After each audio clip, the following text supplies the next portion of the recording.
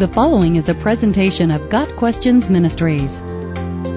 What are marine spirits? Marine spirits is a phrase used in some expressions of the charismatic faith, and it's associated with beliefs related to demonic oppression and possession. So-called deliverance ministries may seek to exorcise marine spirits and other types of evil spirits about which they speculate. In most cases, marine spirit is meant as a generic term rather than as a reference to one unique named demon.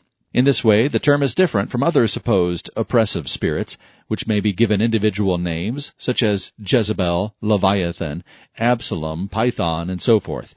Even so, Leviathan and Python spirits are sometimes grouped as water spirits or marine spirits. Other names, sometimes associated with this class, are Rahab and even Merman or mermaid. Those who teach the existence of a special class of marine spirits trace their origin to the great flood of Noah's day. Supposedly, the marine spirits live in water and do not feel comfortable being dry. Jesus' reference to the dry places in Luke 11 verse 24 is used as a supporting proof text. Also, the legion that Jesus exorcised from the man in the tombs were marine spirits because they caused the pigs to rush into the sea in Luke chapter 8. A marine spirit, according to the lore, often comes as a succubus or incubus in order to make a person a spiritual spouse, and they are sometimes called husband spirits or wife spirits. Their effect is sexual lust and perversion.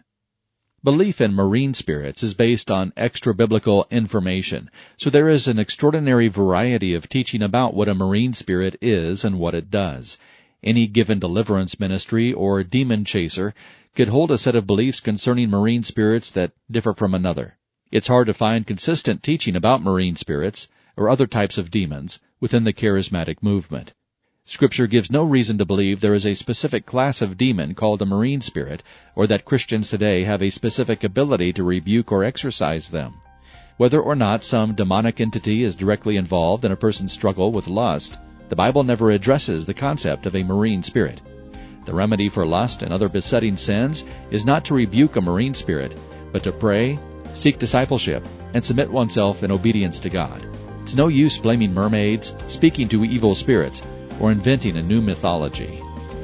Got Questions Ministry seeks to glorify the Lord Jesus Christ by providing biblical answers to today's questions.